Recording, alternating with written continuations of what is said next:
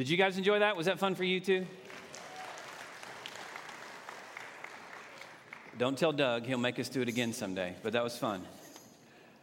I want to encourage you to turn your Bibles to 2 Kings chapter 19 this morning. As you do that, I want to take a moment now to dismiss our children upstairs for Kids Crew, the time of worship for them.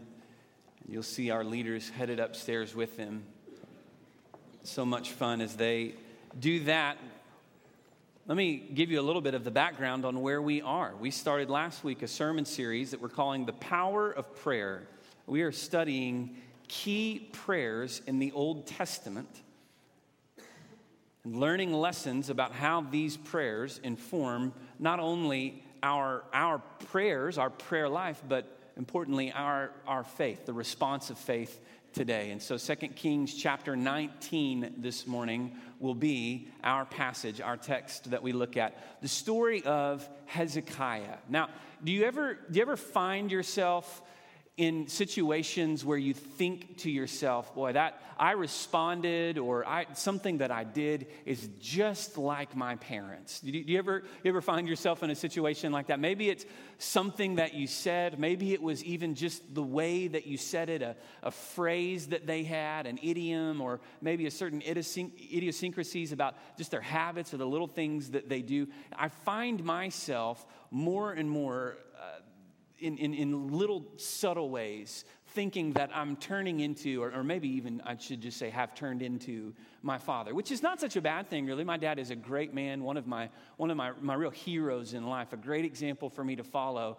But it's funny how it's been completely unconscious, right? This transformation into becoming like my dad. That it wasn't something that I set out to do per se. It wasn't something, it's just when someone influences your life in such a great way, you tend to respond and act like they do. But sometimes there are certain moments, there are certain people even, who maybe through the course of certain painful experiences, or maybe you didn't have a great example to follow from a parent, a mother, a father. And so maybe in many ways, what you find is not that you've become like your parent, but it's as if you have overcorrected. You have gone the opposite direction. So maybe you have very intentionally sought to be completely different from your parents. Maybe it was something about them, something about the way that they spoke to you, the way that they conducted themselves, the way that they responded in pressure moments,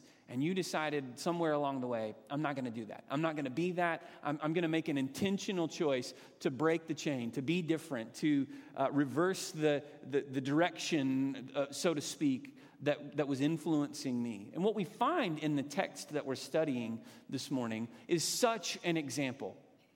Because when you study the history of Israel, particularly of the divided kingdom, this is a part of the history of Judah. The history of Judah. Hezekiah was one of the kings of Judah, the southern tribes, the location of the city of Jerusalem. And also, we know that Hezekiah was a part of the royal lineage of David. In fact, in Matthew chapter 1, verses 9 and 10, Matthew even lists King Hezekiah in the lineage that's given for Jesus there in Matthew chapter 1. And as a part of this lineage, as a part of this royal line of David, Hezekiah ruled as a king in Judah around the end of the 8th century into the beginning of the 7th century BC. And in this period of time, in the period of time of Hezekiah's reign, he instituted great reforms, reversing the direction of his father Ahaz. See, Hezekiah's father Ahaz was a wicked king.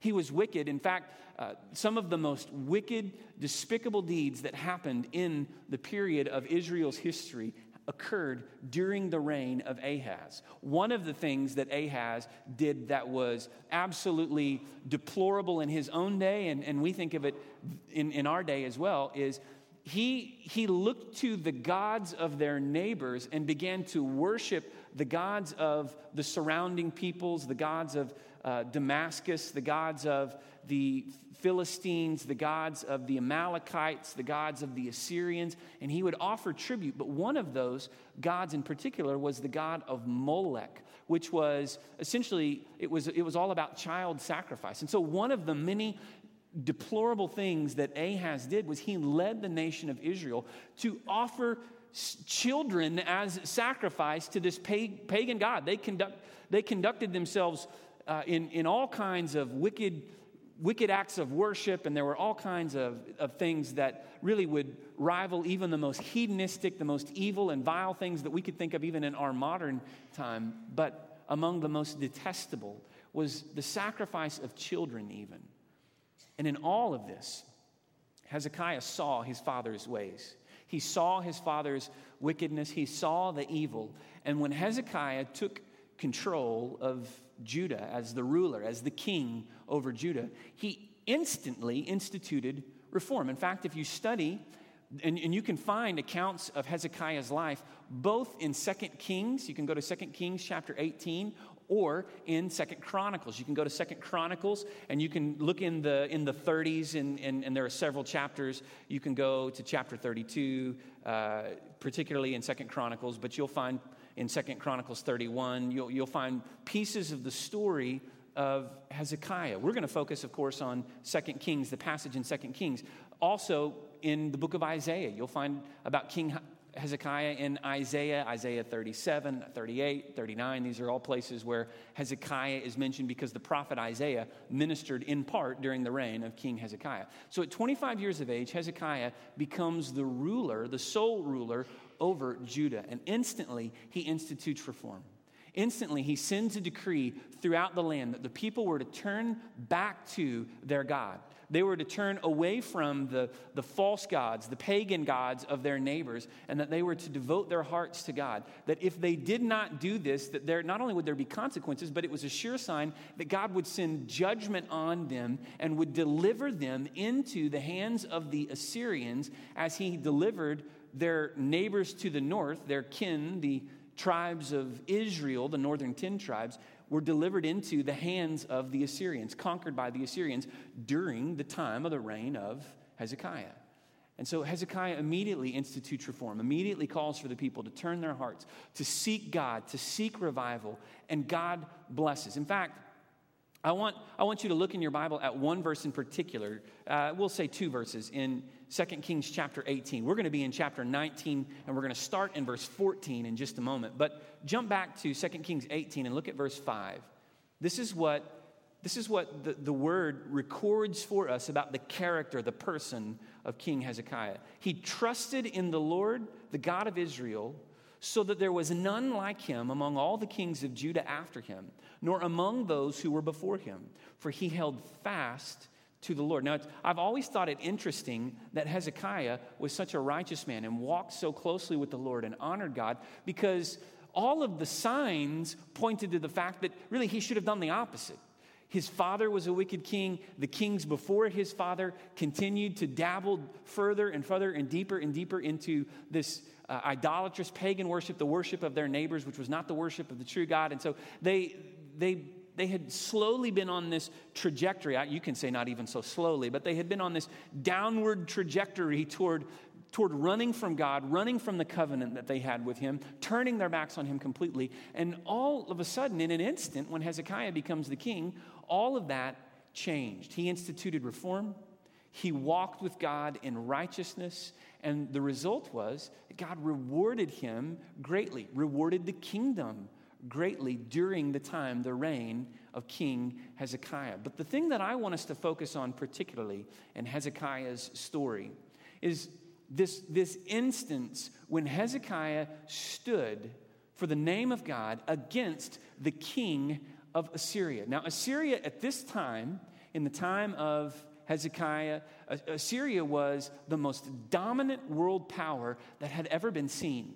More dominant than the Egyptians at the height of their reign, more dominant than any other force. Now, we know from history that the Assyrians, in many ways, started this trend of these great dominant kingdoms. There were the Assyrians, then the Babylonians, then the Medo-Persians, then the Greeks, then the Romans. And there was this continuous succession over hundreds of years of these dominant world powers, but Assyrians were the first and the greatest at this point, but they were also a ruthless people. They were ruthless warriors, and the king of Assyria was a ruthless man. In fact, in part of the story, there's a point where the Assyrians have surrounded the city of Jerusalem, and they are beginning the process of laying siege to the city of Jerusalem. Now, Jerusalem was a city that's located in the mountains, and so because of its high position, it was and the fact that it was well fortified, it was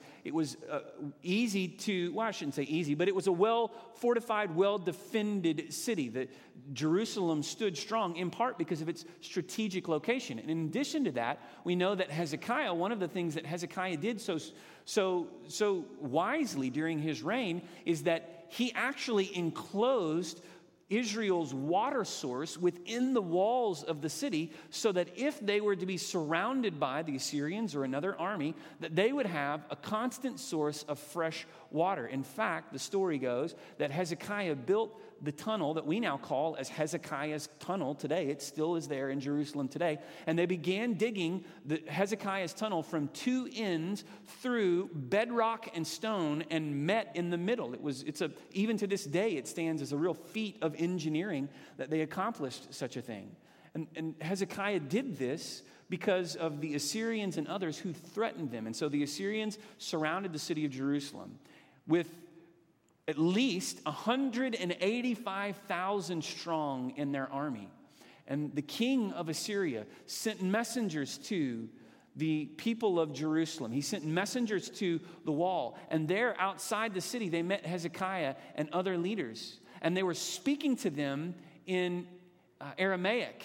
And those who had gone out to consult for Israel said, "Speak to us in this language because we understand this language. Don't use the language of our people so that they won't hear." And the Assyrians, knowing the Hebrew language, remember they had already conquered the northern tribes of Israel, so they knew the language of the tribes of Israel. They knew the Hebrew language.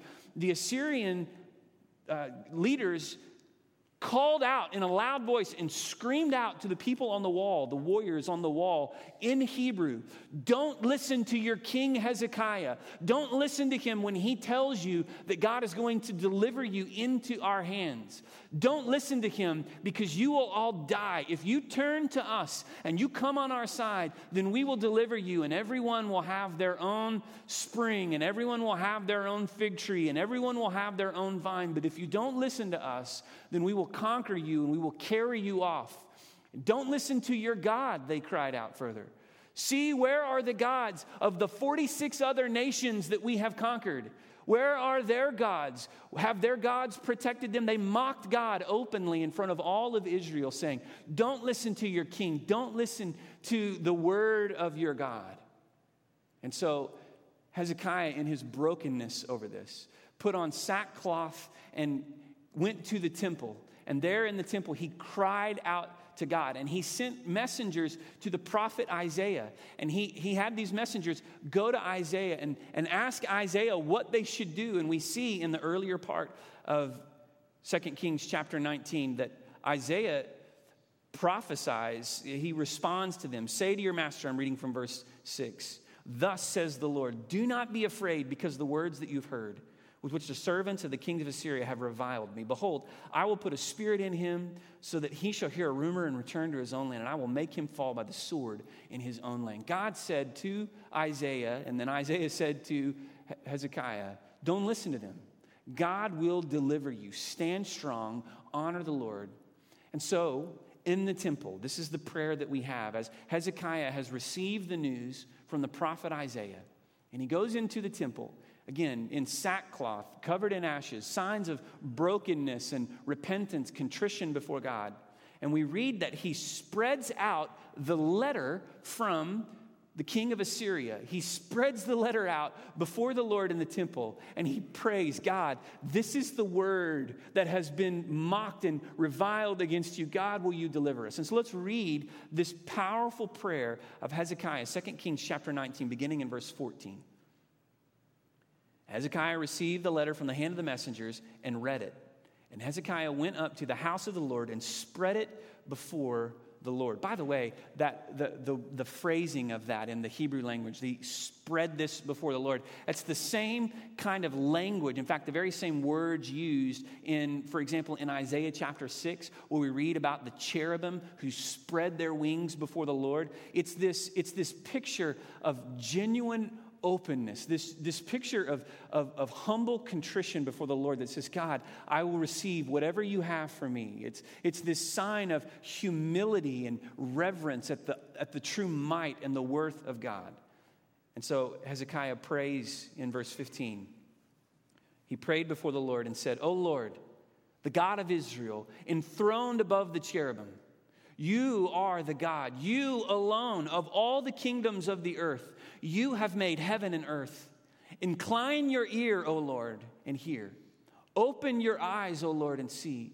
Hear the words of Sennacherib, which he has sent to mock the living God. Truly, O Lord, the kings of Assyria have laid waste the nations and their lands, and have cast their gods into the fire.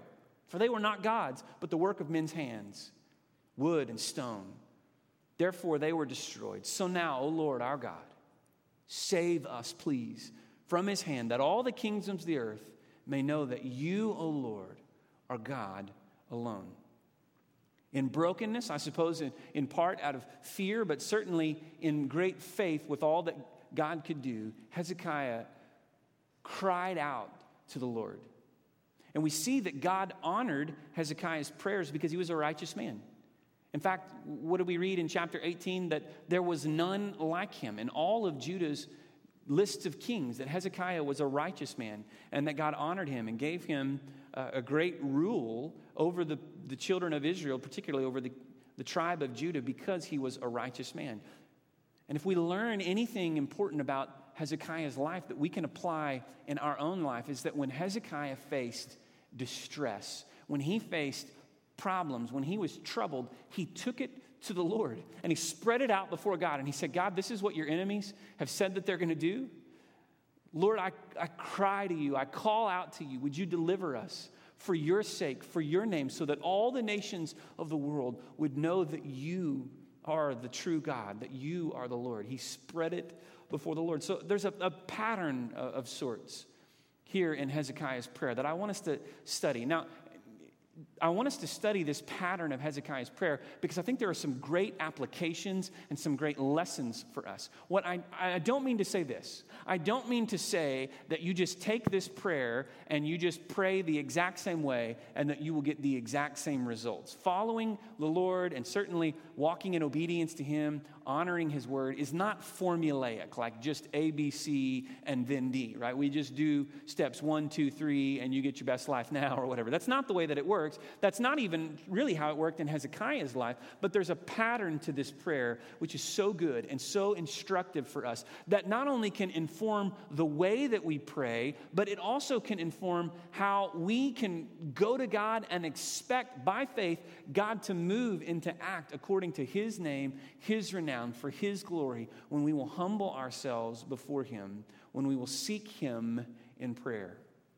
And so 4 points that I want us to see in this is Hezekiah, again, as he spread this before the Lord. The first thing is this, is that he recognized God's power.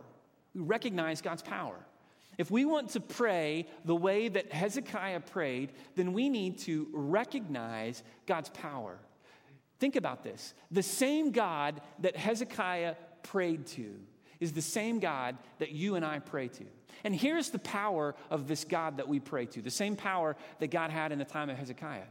God spoke through the prophet Isaiah that He would deliver Israel into, or rather not deliver them into, but deliver them out of the hands of the Assyrians. The Assyrians had surrounded the city of Jerusalem. All looked lost. All of the other cities and all of the other nations that Assyria surrounded in such a way fell eventually to the Assyrians. But God promised, at least in this moment, in this instance, God promised that He would deliver His people. And so what happened is the king again cries out and mocks God.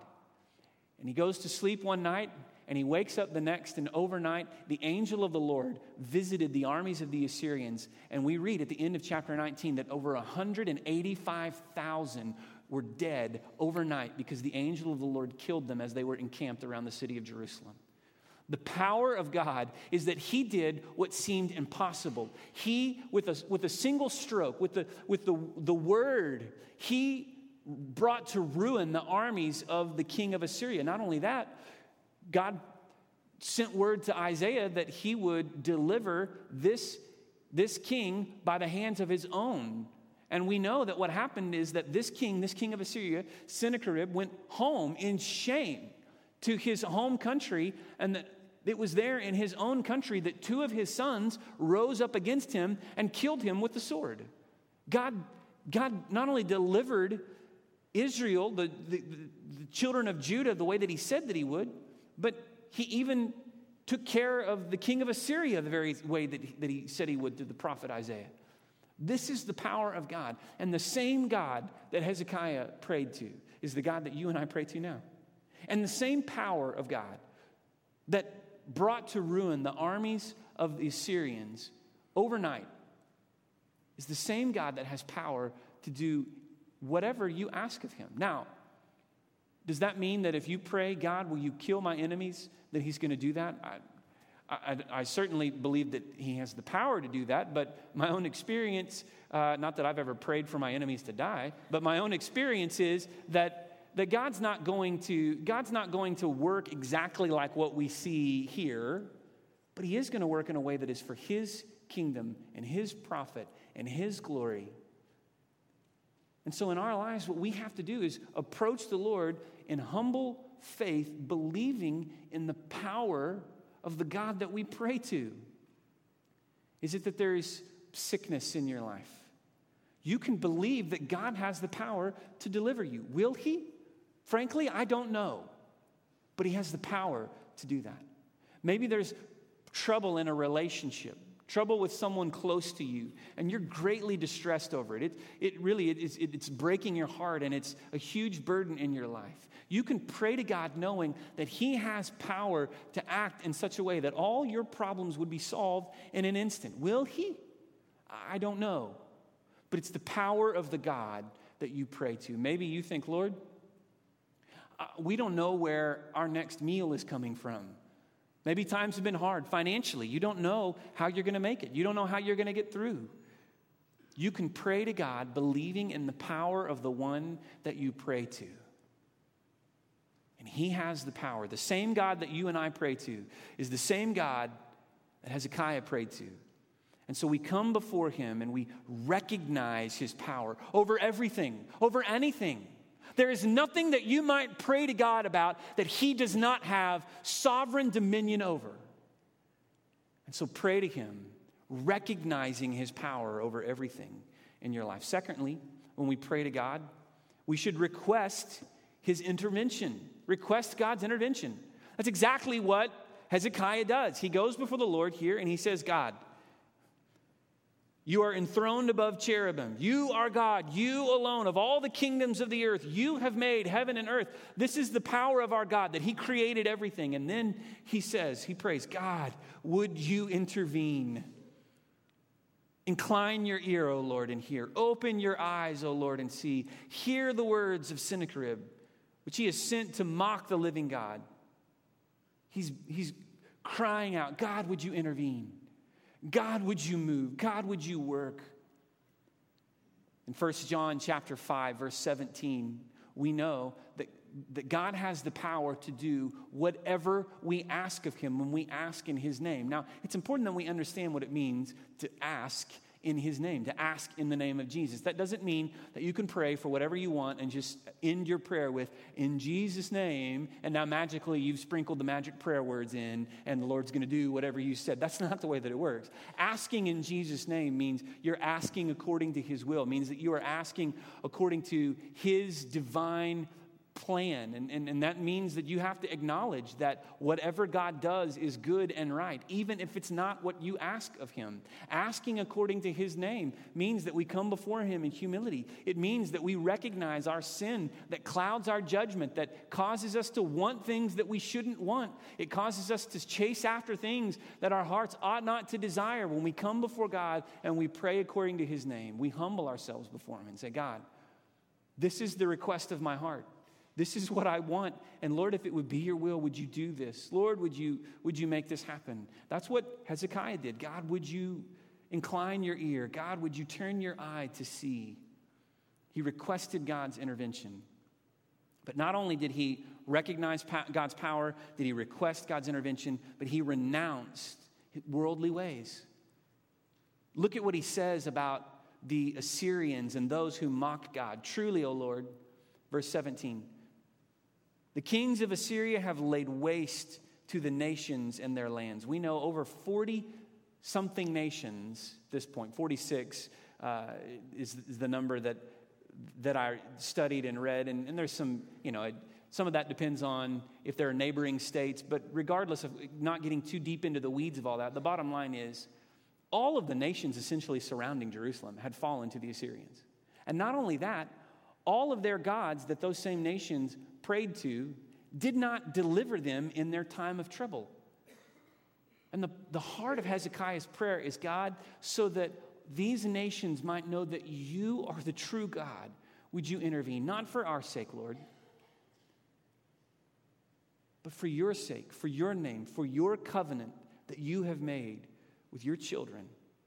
He cried out to God. He renounced worldly ways, the ways of these nations. They've cast their gods into the fire, for they were not gods, but the works of men's hands, of wood and stone. Therefore, they were destroyed. Hezekiah recognized the reason that the gods of the other nations didn't deliver these other nations is because they were nothing more than false idols. They were man-made objects of wood and stone. They were powerless. They could do nothing to deliver them. And yet, Hezekiah knew that he was praying to the God of creation, the ruler of heaven and earth, the one who sat enthroned in the cherubim.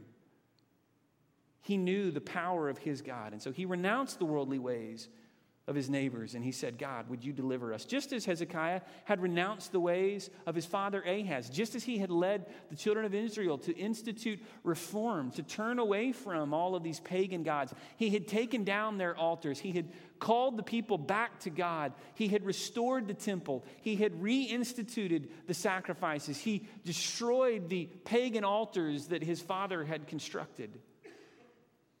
Renounced worldly ways, believing that God had the power to deliver them. And then he begged God, God, would you intervene? God, would you deliver us? And then the fourth thing that we see is that Hezekiah received salvation. He received salvation. So when you and I pray to God, we too should receive his salvation. Now, this is what I mean when I say that, because really there's two ways that we can understand this idea of receiving salvation. First and foremost, of course, is the salvation that is ours in Christ. Understanding that when we pray to God and we cry out to him, when we turn from our sin, when we believe in his power, the greatest need that any of us have is for God to forgive us of our sin. The greatest need in your life is not for your problems with other people to get worked out. It's not for your disease to be healed. The greatest need in your life is not for provision for your family. The greatest need that you have is forgiveness of your sin. And when you cry out to God and you believe in his power, you can trust that he will send salvation. And he will deliver you from your sin by faith, if you will trust in him, by faith in his son Jesus. But there's also the salvation that comes here as God answers Hezekiah's prayer. In fact, turn to verse 34, chapter 19, but turn to or look at verse 34. God says this, I will defend this city to save it for my own sake and for the sake of my servant David, in order that he might preserve the covenant that he had established with David, that David's line would continue and that through David he would send a king and that this king would reign forever. Of course, we know that king is Christ, it's Jesus. And in order that God might fulfill his promise to David to send Jesus, the Messiah, the chosen one, God says here, I will deliver my children in this instance. Now, ultimately, we know that at a later time, Judah turned again away from God and turned again into sin, and that eventually they fell to the Assyrians. It was in 705 that the northern tribes fell, and it wasn't until 586 that the southern tribe of Judah fell, but eventually they did fall to the Assyrian army.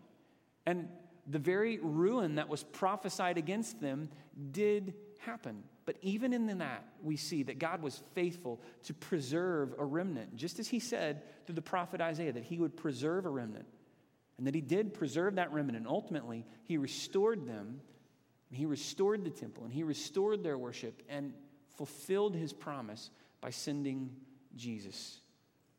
And in all of this, it's the picture of God's salvation when the people of God turn their hearts to him and cry out to him. Hezekiah humbled himself before God. He repented of his sins, the sins of his forefathers, the sins of Ahaz and the other kings of Judah, and God blessed him. And in our lives, if we will come to the Lord and repent of our sins, humble ourselves before him, repent of our sins, if we will recognize God's power, if we will request his intervention, if we will renounce worldly ways, renounce our sins and sinful ways, and we will receive God's salvation, he will deliver us. He will do for us the things that we ask according to his will, for his sake and his glory. If you want to be used of God, just as Hezekiah was used of God, you've got to call out to him in prayer, believing in his power. You've got to seek his intervention. You've got to look for ways for God to work in your life and pray to him and seek his will. And you've got to renounce your worldly ways. You've got to turn from your sin in humility and brokenness. And you need to receive salvation. And really that is a picture, the way I want you to understand that is a picture of walking in obedience and righteousness to God. Walking in the blessings that come when we humble ourselves, when we do as he says, and we experience his power at work in our lives. There's such an incredible picture here of Hezekiah's prayer and the way that God worked through him and the way God moved in power. And it's so important that we would understand God still wants to move in power today if we will seek him the way that Hezekiah sought him. Will God work in our lives exactly the way that he worked in Hezekiah's life? I suppose not, right? Because we're not surrounded by the army of a neighboring nation, and our situation is completely different, right? But let's be clear, we are surrounded on every side, it seems like today, by the enemy and his works to try to undermine our faith, to try to undermine that which we stand for, to try to undermine not only the truth of the gospel, but the integrity of the gospel and the integrity of believers and those who claim to love God and honor him. And we, as the people of God, need to humble ourselves the way that Hezekiah humbled himself. We need to cry out to God, to seek his face, to walk in righteousness, to pray to him, believing in his power, to seek his intervention, to seek his work in our lives, believing that he has the power to do what we ask if we will seek him. And that, I think, is the beautiful lesson that we learn from Hezekiah. God responds to his children when we cry out to him, when we humble ourselves, confess our sin, and seek his ways. In a moment, we're going to have a time of invitation, time of response. And in this time of invitation today, I want to encourage you that you would use this as a moment to do the very thing we've been talking about, that you would humble yourself before God, that you would confess your sin to him, that you would cry out to him, whatever it may be in your life that you feel like you're up against, whatever obstacles you're facing, whatever it is that has brought distress or anxiety or worry or trouble to you, that you would lay it before God, that you would spread it before him, and you would say, God, I believe in your power over this. I want to turn from my sin. I want to turn to you, God. I want to honor you and ask for you to work in my life and in my circumstance in a way that's for your name and your sake and your glory. And I believe that if you'll do that, God will honor that prayer. And he will move in your life in such a way that he receives the honor and the glory through you and through your circumstance, just as he did in Hezekiah's life. And so in this moment of invitation, when we stand together and we sing a song, our altars will be open. I would encourage you that even you would come here to the front and you would kneel in prayer. Our staff will be here at the front. We would love to pray with you. We would love to offer words of counsel to you, even just to pray prayer over you that God would work in your life and encourage you in whatever way we can. And if today, if you recognize that the first step for you in humbling yourself before God is to call to Him for salvation, to turn away from your sin and to receive His salvation, the free gift that is made available through faith in Jesus, that even today would be the day that you would turn to Jesus for salvation. Just as we saw in Kintley's example this morning as she was baptized, that you too would confess your sins, that you would believe in God's power to forgive your sins, that you would trust in Jesus and make Him the Lord and the Savior of your life. And so what I want to do now is invite you to pray with me. And even as we pray, may we use this as the moment where we initiate our response, asking God to move and work in our lives. Would you pray with me?